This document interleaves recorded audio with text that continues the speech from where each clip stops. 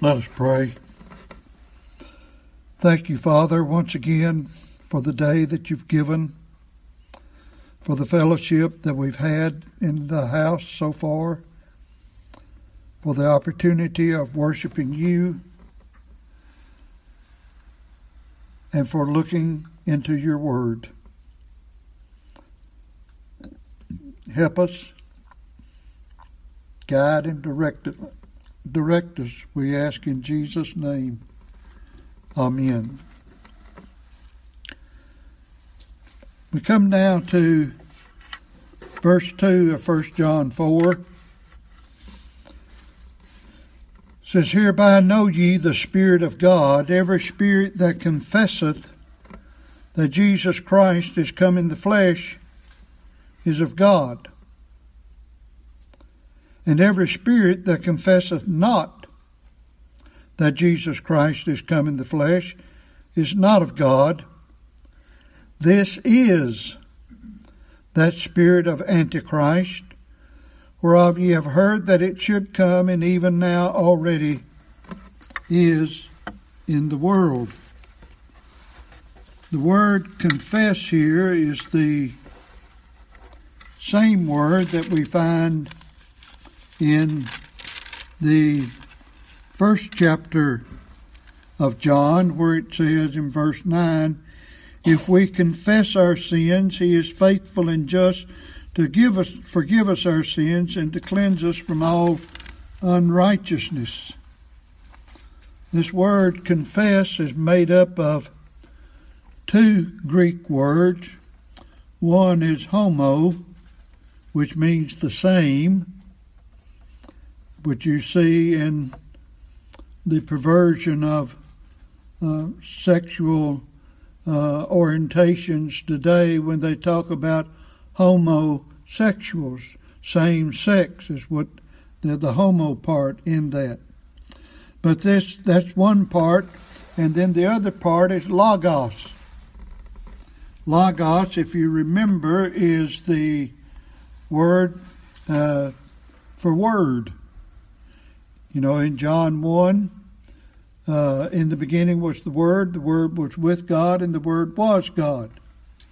Well, you have, in the beginning was the Logos, and the Logos was with God, and the Logos was God. And then we saw that in the first verse of 1 John, where it said, That which was from the beginning, which we have heard, which we have seen with our eyes, which we have looked upon, and our hands have handled of the Logos of life, the word of life. So, but then you take this word together, which is homologio, which means to say the same thing. It is used for assent, that you're assenting to something. That is, you're acknowledging or giving your consent to a covenant, as it were. And it's used a few times throughout the Scriptures. We won't look at all of the places, but we'll look at a few of them where it talks about how this word, we can see how this word is used. First of all, Matthew chapter 7. Matthew chapter 7.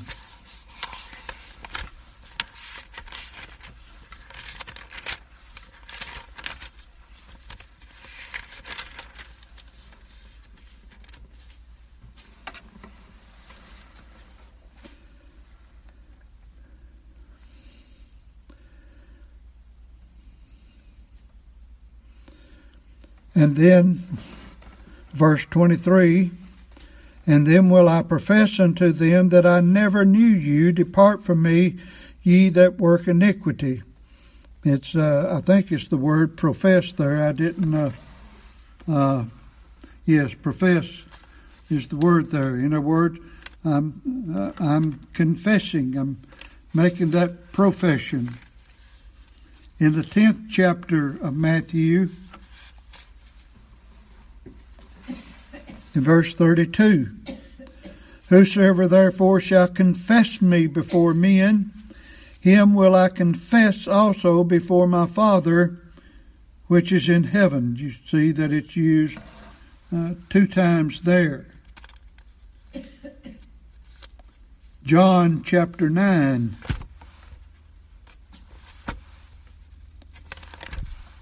John chapter 9.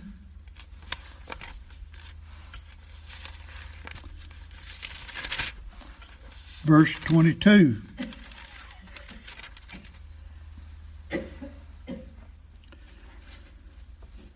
These words spake his parents because they feared the Jews, for the Jews had agreed already that if any man did confess that he was the Christ, he should be put out of the synagogue. And then in chapter 12 of John,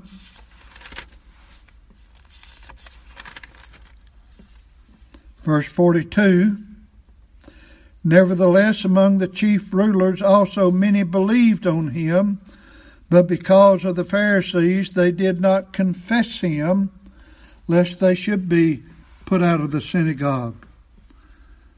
So you see that how it's used in some other places. We'll go on into 1 John now, in chapter 2 of 1 John, in verse 23. Whosoever denieth the Son, the same hath not the Father, but he that acknowledgeth the Son hath the Father also. And then you see it in the verse where we have here, and then in the 15th verse of 1 John 4, whosoever shall confess that Jesus is the Son of God, God dwelleth in him, and he in God. And then in 2 John verse 7, for many deceivers are entered into the world, but into the world, who confess not that Jesus is come in the flesh. This is a deceiver and antichrist. Now we have to realize that anybody can say those words. But it's one thing, the idea of confessing is to agree with the truth of what it's all about.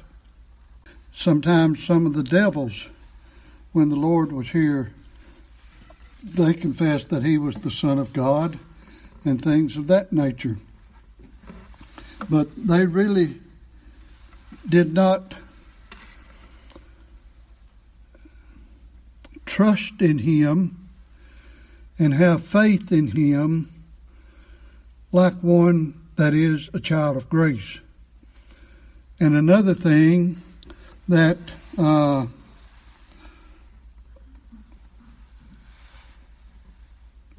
was prevalent in John's day were people that did not believe that Jesus actually had a human body. And so they said he kind of had a phantom body. In fact, I'll go ahead and read a statement here that I got from Jamieson, Fawcett, and Brown commentary on the statement, Jesus is come in the flesh. They said a twofold truth confessed that Jesus is the Christ. In other words, that Jesus is the Messiah. You know, the Jews don't believe that Jesus is the Messiah. The Mohammedans don't, and things of that nature. So people that do not believe that Jesus is the Christ, they're not born of God. They are the spirit of Antichrist. That's what he's saying here. Notice, hereby know ye the Spirit of God. Every spirit or every preacher, we would say, that confesseth that Jesus Christ is come in the flesh is of God. And every spirit, or we could even say every one, really, that confesseth not that Jesus Christ is come in the flesh is not of God, and this is that spirit of Antichrist, whereof ye have heard that it should come, and even now already is it in the world. And we who have lived a few years upon this earth, we can testify that in our own nation, that people as a whole have changed in their regard to Jesus Christ and who He is. Just people in general don't even believe so. And as you've heard me say, that someone mentioned to me not too long ago that they didn't want to have anything to do with my so-called mystical God. Well, that's what they think about God and the Lord Jesus Christ. That's what people that are caught up in this world, that's what they think, that Jesus wasn't a real person, just a figment. He's just somebody's imagination and someone's fancy, and He's really not the Messiah. I have a conversation about once a month with a man that is a Jew, and we're all the time talking about the Scriptures. And he, just about every time I see him, he's got a question to ask me about the Bible to one degree or the other. And I've told him on more than one occasion that I'm praying that God would bless him to see that Jesus is the Messiah. And most of the time when he asks me a question, I'll try to answer with a verse that is in the Old Testament and show that I'm not just prejudiced to the New Testament, because as a Jew, he's supposed to believe the Old Testament. But it's amazing how many times when I do that, he'll say something like, well, I've read the Old Testament, but I didn't know that was in the Bible. Well, I didn't know that was in the Bible. And so last month when we were talking, I said, you need to get you a Hebrew Bible and read it. You need to read your Hebrew Bible again and be reading it more. I assumed that he had one. I just said, you need to be reading your Hebrew Bible. And what he said, well, I really don't have one. I guess I need to get me one. And so I don't know how long ago it was that he read it. But my point is, here he is, a professed Jew, and he doesn't even have the Old Testament Scriptures. And what he's read, he doesn't even remember and doesn't know a lot of the stuff that just, to me, just plain in the Old Testament. I thought anybody would know that knew anything about the Scriptures. And I'm not belittling the man. I don't mean to do that. It's just, that just shows where we are. That's where we are. And I would consider him a friend. And I would consider that if I needed something in the middle of the night and called him up, he'd probably come and help me. But if I'm going to believe the Scriptures, if he doesn't confess that Jesus Christ has come in the flesh, he's not of God. He's not of God. That's the reality of the Scriptures. And people say, well, he's, he might not know what you know and this and that, but I really like him, and so I believe he's one of the Lord's. And We don't have the right to say that, as much as we would like to. We don't have the right. We either believe the Word of God for what it says, at running the risk of beating a dead horse. I'll say it again. We either interpret it grammatically, historically, literally, or we have to make up something and change the Word of God. And if I change the Word of God, I'm a false prophet. Well, I didn't even get through the first sentence, did I? Jesus Christ is come in the flesh. I'm quoting from Jamieson, Fausset, Brown again. A twofold truth confessed, that Jesus is the Christ. That's one. And that He is come. He is come. The fact that where it talks about is come in the flesh, the come is a perfect active participle. What that means is that it's not just a historical fact that He's come in the past, but that it is also a present continuance of the fact and its blessed effects.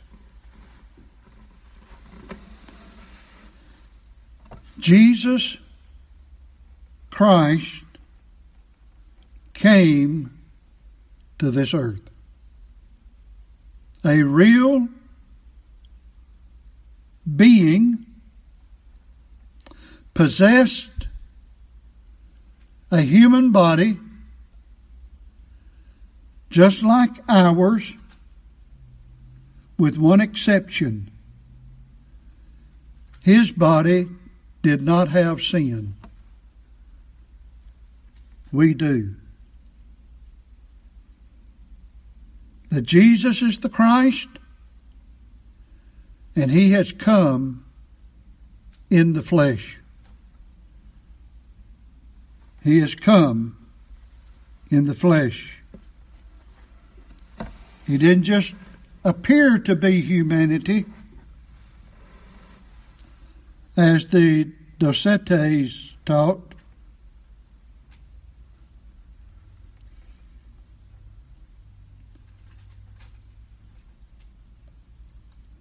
He died for us. He died for us in the flesh.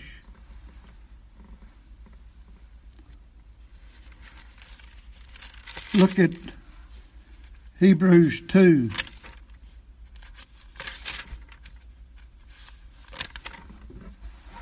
Hebrews chapter 2. Verses 9 and 10 first.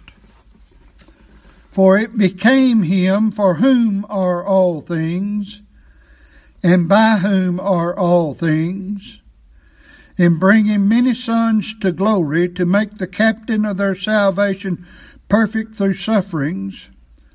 For both He that sanctifieth, and they who are sanctified, are all of one, for which cause He is not ashamed to call them brethren. Look at verse 14.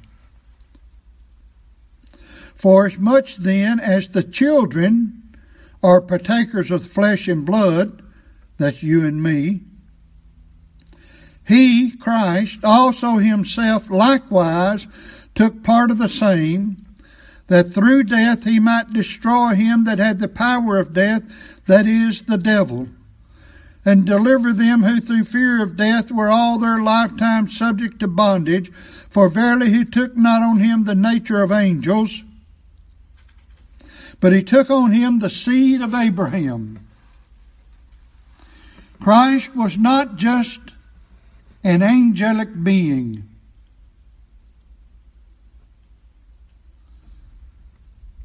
He passed by the nature of angels.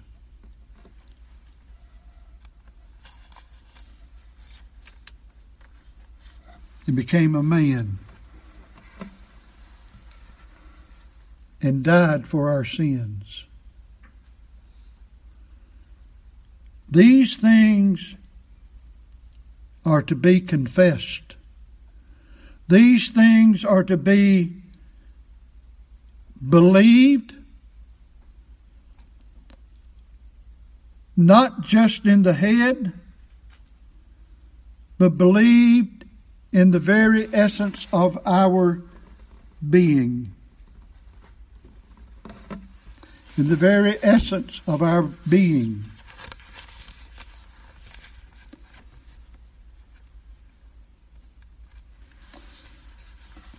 What is it our Lord said? Greater love hath no man than he do what? Lay down his life for his friends. He took upon him the seed of Abraham. He became flesh and blood just like us. He was our friend. He laid down his life for us.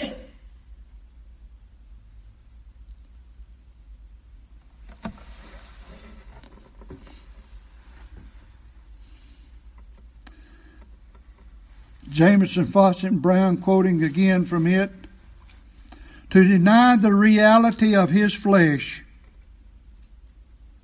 is to deny his love, and so cast away the root which produces all true love on the believer's part. And then it gives 1 John 4 verses 9 through 11 and 19.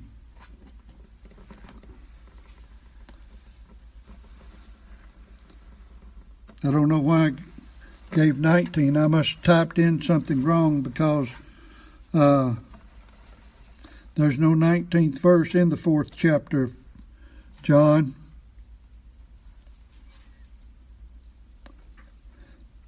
But let's read 9 through 11. Wait a minute. I'm looking at chapter 2 of Hebrews. Let me go back to 1 John. 1 John 4. 9 through 11. Notice. In this was manifested the love of God toward us. How did God make his love known to us?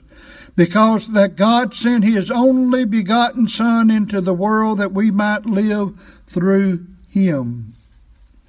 Herein is love, not that we loved God, but that he loved us, and sent his Son to be the propitiation for our sins. Beloved, if God so loved us, we ought also to love one another. And then the classic verse 19, we love him because he first loved us.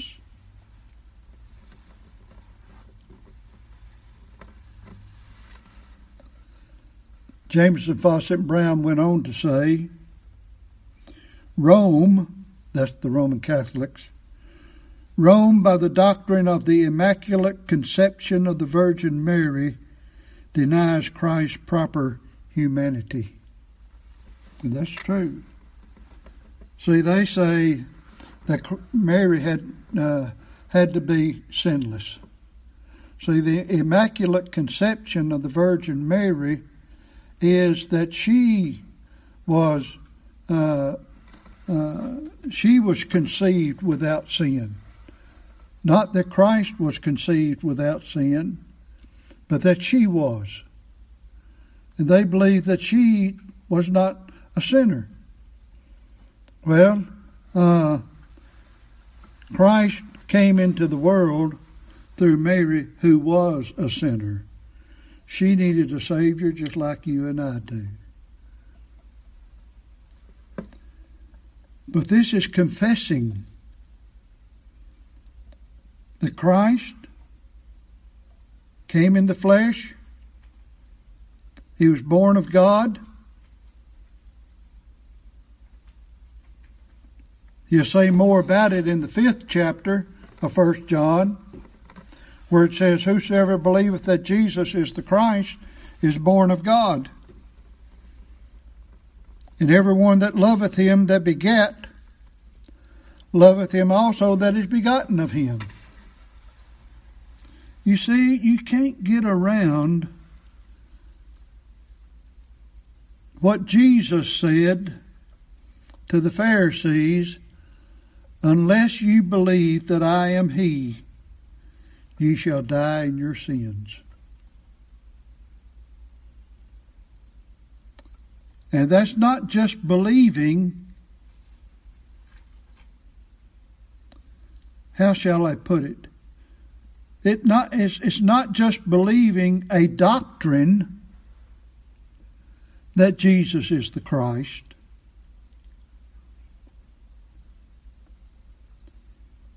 But it's believing that Jesus is the Christ. You say, well, what are you saying here? Someone could have made up a story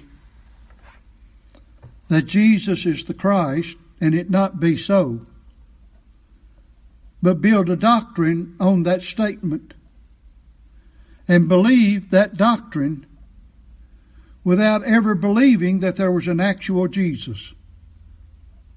You see what I'm saying? In other words, it's not just a story that you're believing.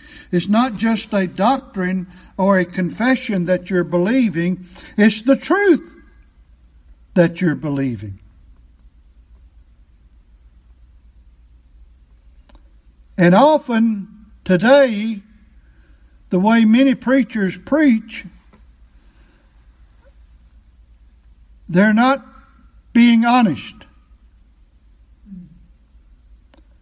I've got it written down somewhere at home where I'd be sure to find it, but I can't find it. But back in the 70s, now that's 50 years ago. You know, when I think of something back in the 70s, I think, oh, well, that's just a couple of, just a few years ago.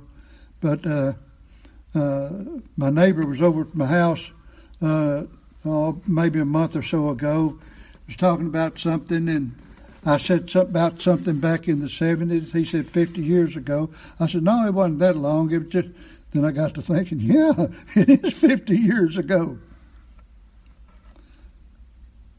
50 years ago, I read, I believe it was in Moody Monthly.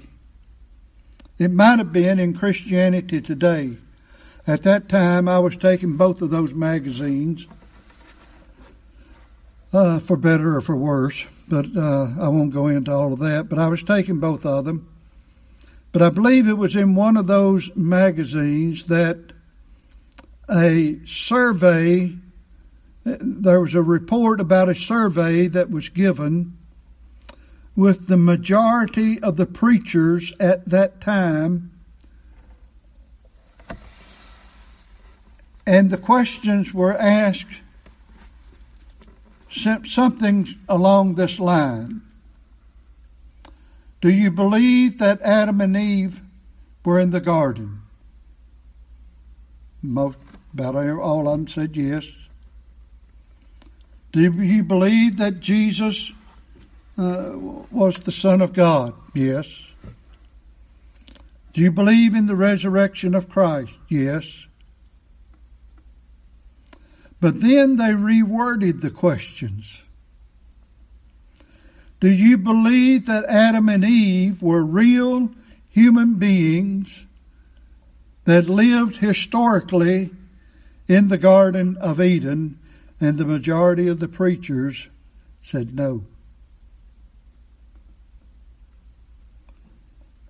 Do you believe that Jesus Christ was born of the Virgin Mary in a real body, real human body?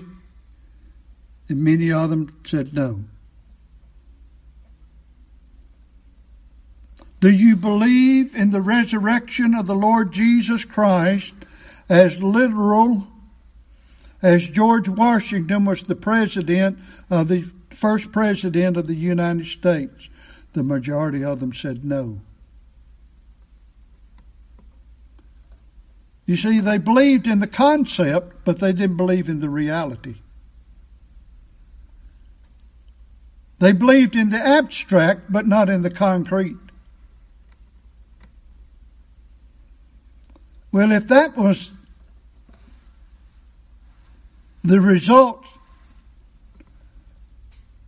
of the survey then, what do you think it is now? I'm all time hearing surveys and the results given, and usually this news source that I get, they give it so fast that I don't have time to remember it all, and then they may give the research of one institute today and another institute tomorrow and a different institute the next day. But I can say this from the generalization of surveys of modern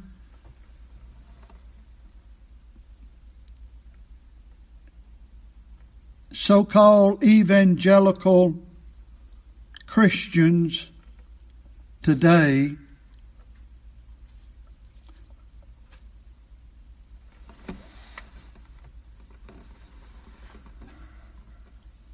If I remember correctly,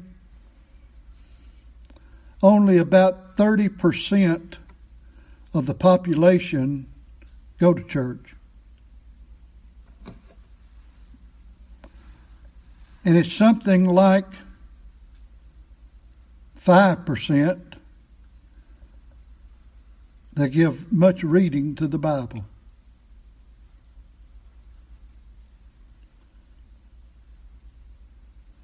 In other words, people really don't believe anything except what they think. They're not really confessing. They confess to an abstract, they confess to an idea, but they have no concept of the reality of the situation. This is what John was talking about. See, the people in John's day, they were not denying Jesus, they were not denying a Jesus. They were not denying a Jesus Christ.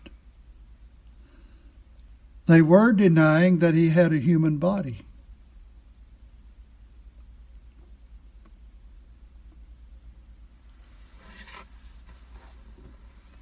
And there's all different there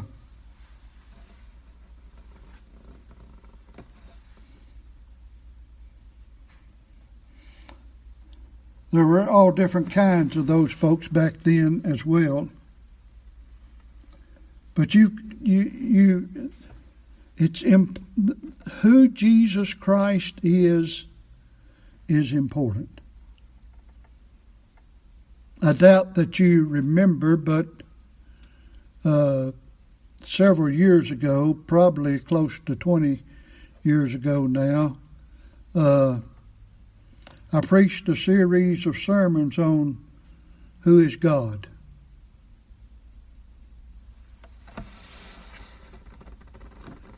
Probably a series needs to be preached on who is Christ. But Jesus Christ came. The second person of the Trinity took upon himself a human body.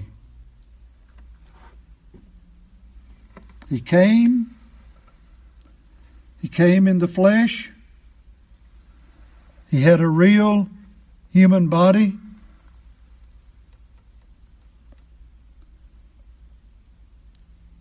Another thing, he is Lord. He is Lord of Lords and King of Kings. And eventually every knee will bow and every tongue will confess that Jesus Christ is Lord.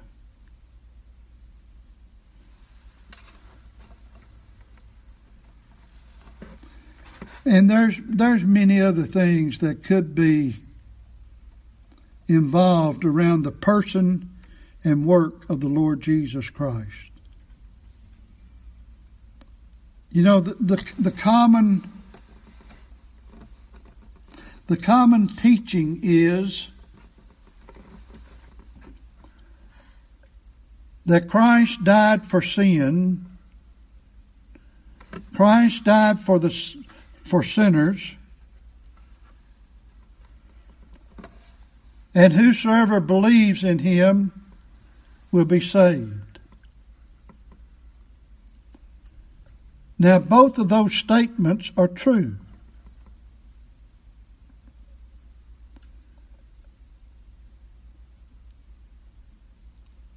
But it presents a falsehood. You say, what do you mean? The idea is that Jesus Christ died for anybody who will believe. And that is true. He did die for anybody who will believe. But that's not all. Jesus Christ died for his people, for the elect.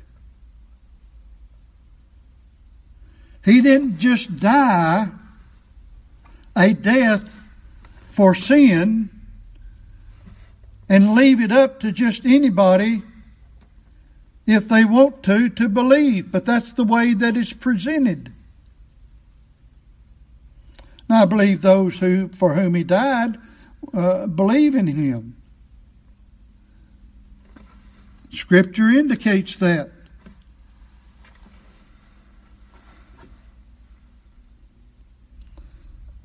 But Christ just didn't die for sinners. He died for the elect. He died for his people. He died for the sheep. He didn't die for the goats. And then it's left up to the believer. No, he died for his people, and the only ones that will believe are his people.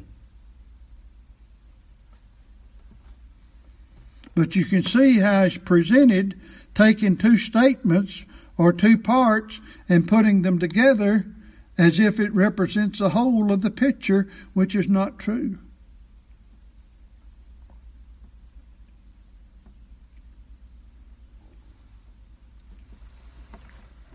And to teach contrary to the truth of Jesus Christ and what he come to do is the spirit of Antichrist. You say, well, so you're saying that every preacher that doesn't preach like you is an Antichrist? I'm not saying that. Only God can make the final distinction of individuals. I'm saying what the doctrines are. You see, God didn't call me to try to find exactly who is and who's not a child of God. I leave that up to the Lord. But I can't get around what the Scriptures say. Now, we won't get to that this afternoon.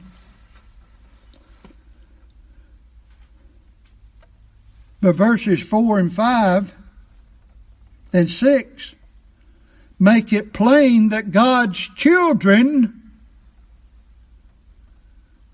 will not be caught up in Antichrist doctrine.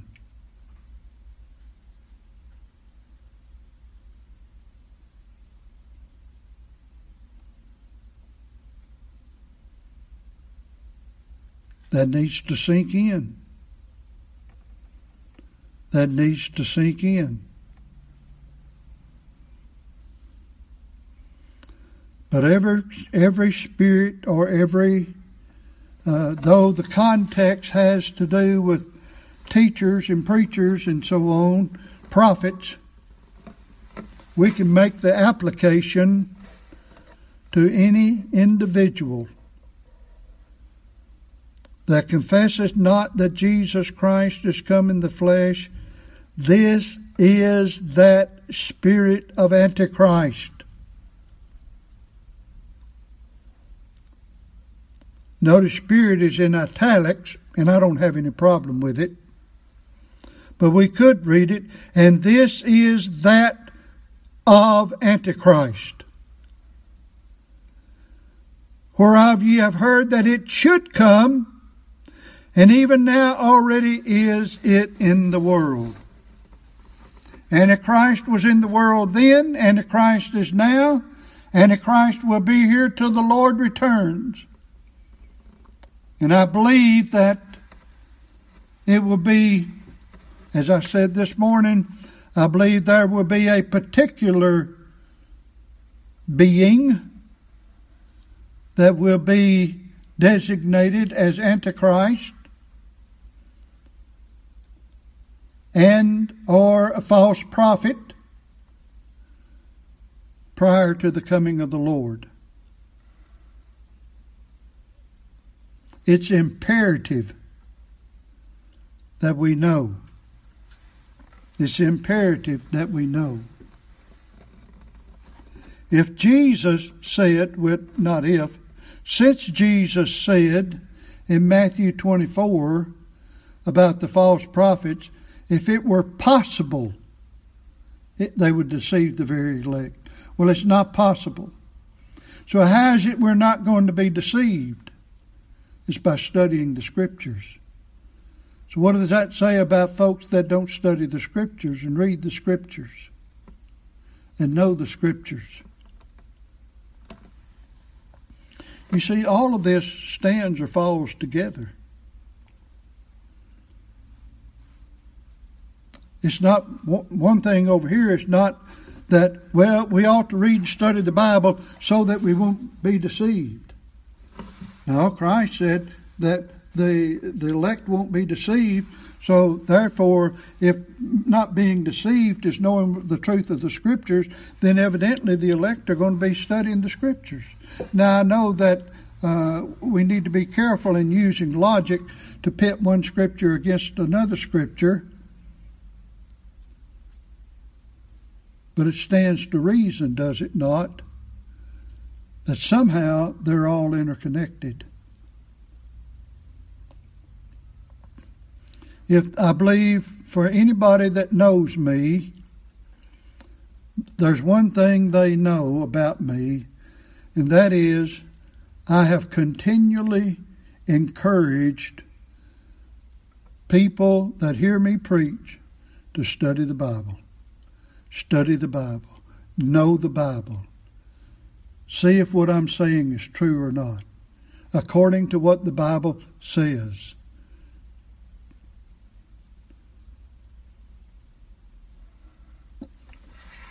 Well,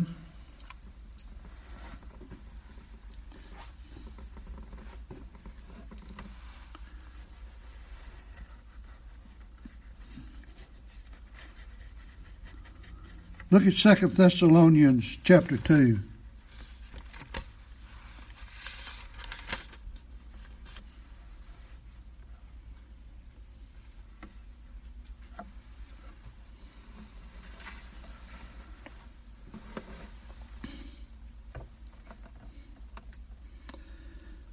Now we beseech you, brethren, by the coming of our Lord Jesus Christ, and by our gathering together unto him. So he's talking about when the Lord returns and we meet him in the air. That ye be not soon shaken in mind, nor be troubled, neither by spirit, nor by the word, nor by letter, as from us, as that the day of Christ is at hand. Let no man deceive you by any means, for that day shall not come, except there come a falling away first, And that man of sin be revealed, the son of perdition. That's got to happen first. Whatever the man of sin is, whatever the son of perdition is, he has to be revealed, made known to God's people.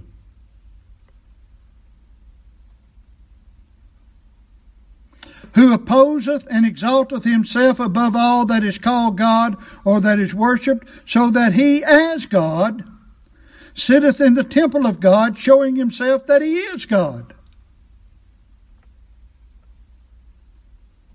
Remember ye not that when I was yet with you, I told you these things?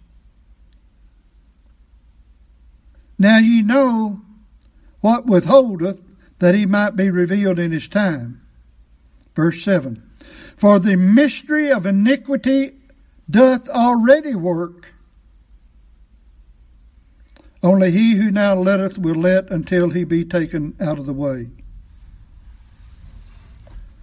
Now, what we find here, there's some things we don't know, but this much we do know, that before the Lord returns,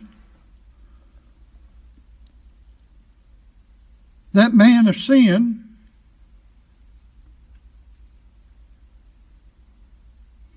there will be a falling away first. The man of sin be revealed, the son of perdition. That's going to happen before he comes. And yet the mystery of that iniquity was already in force in Paul's day, according to verse 7. Well, that's what John was saying. There's going to be an Antichrist, but Antichrist is already here. Isn't that what John was saying in his first epistle in chapter 2 and here again in chapter 4?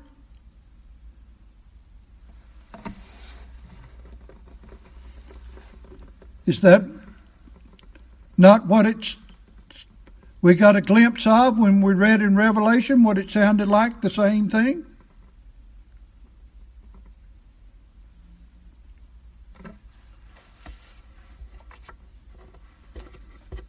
You say, well, how are we going to know?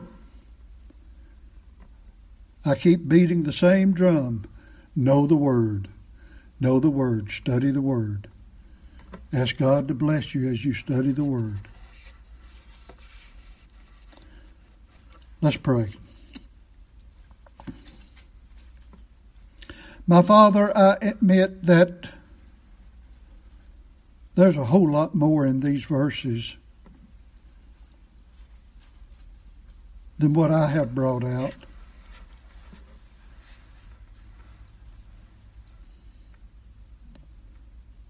But I do pray that whoever hear these messages, if they get nothing else out of it, that they would be convicted of the importance and the seriousness and the essentialness of reading and studying and knowing the Word of God for what it says.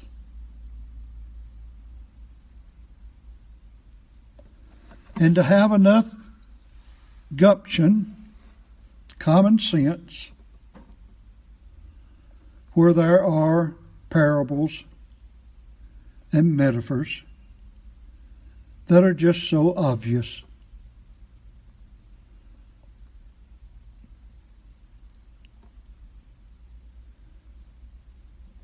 And know that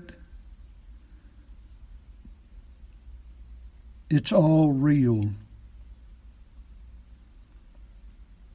It's not just believing these doctrines in the abstract, but in the concrete. I don't know how to say it any better, Father. I pray that you would apply it to the hearts and minds of those who hear. In Jesus' name, amen.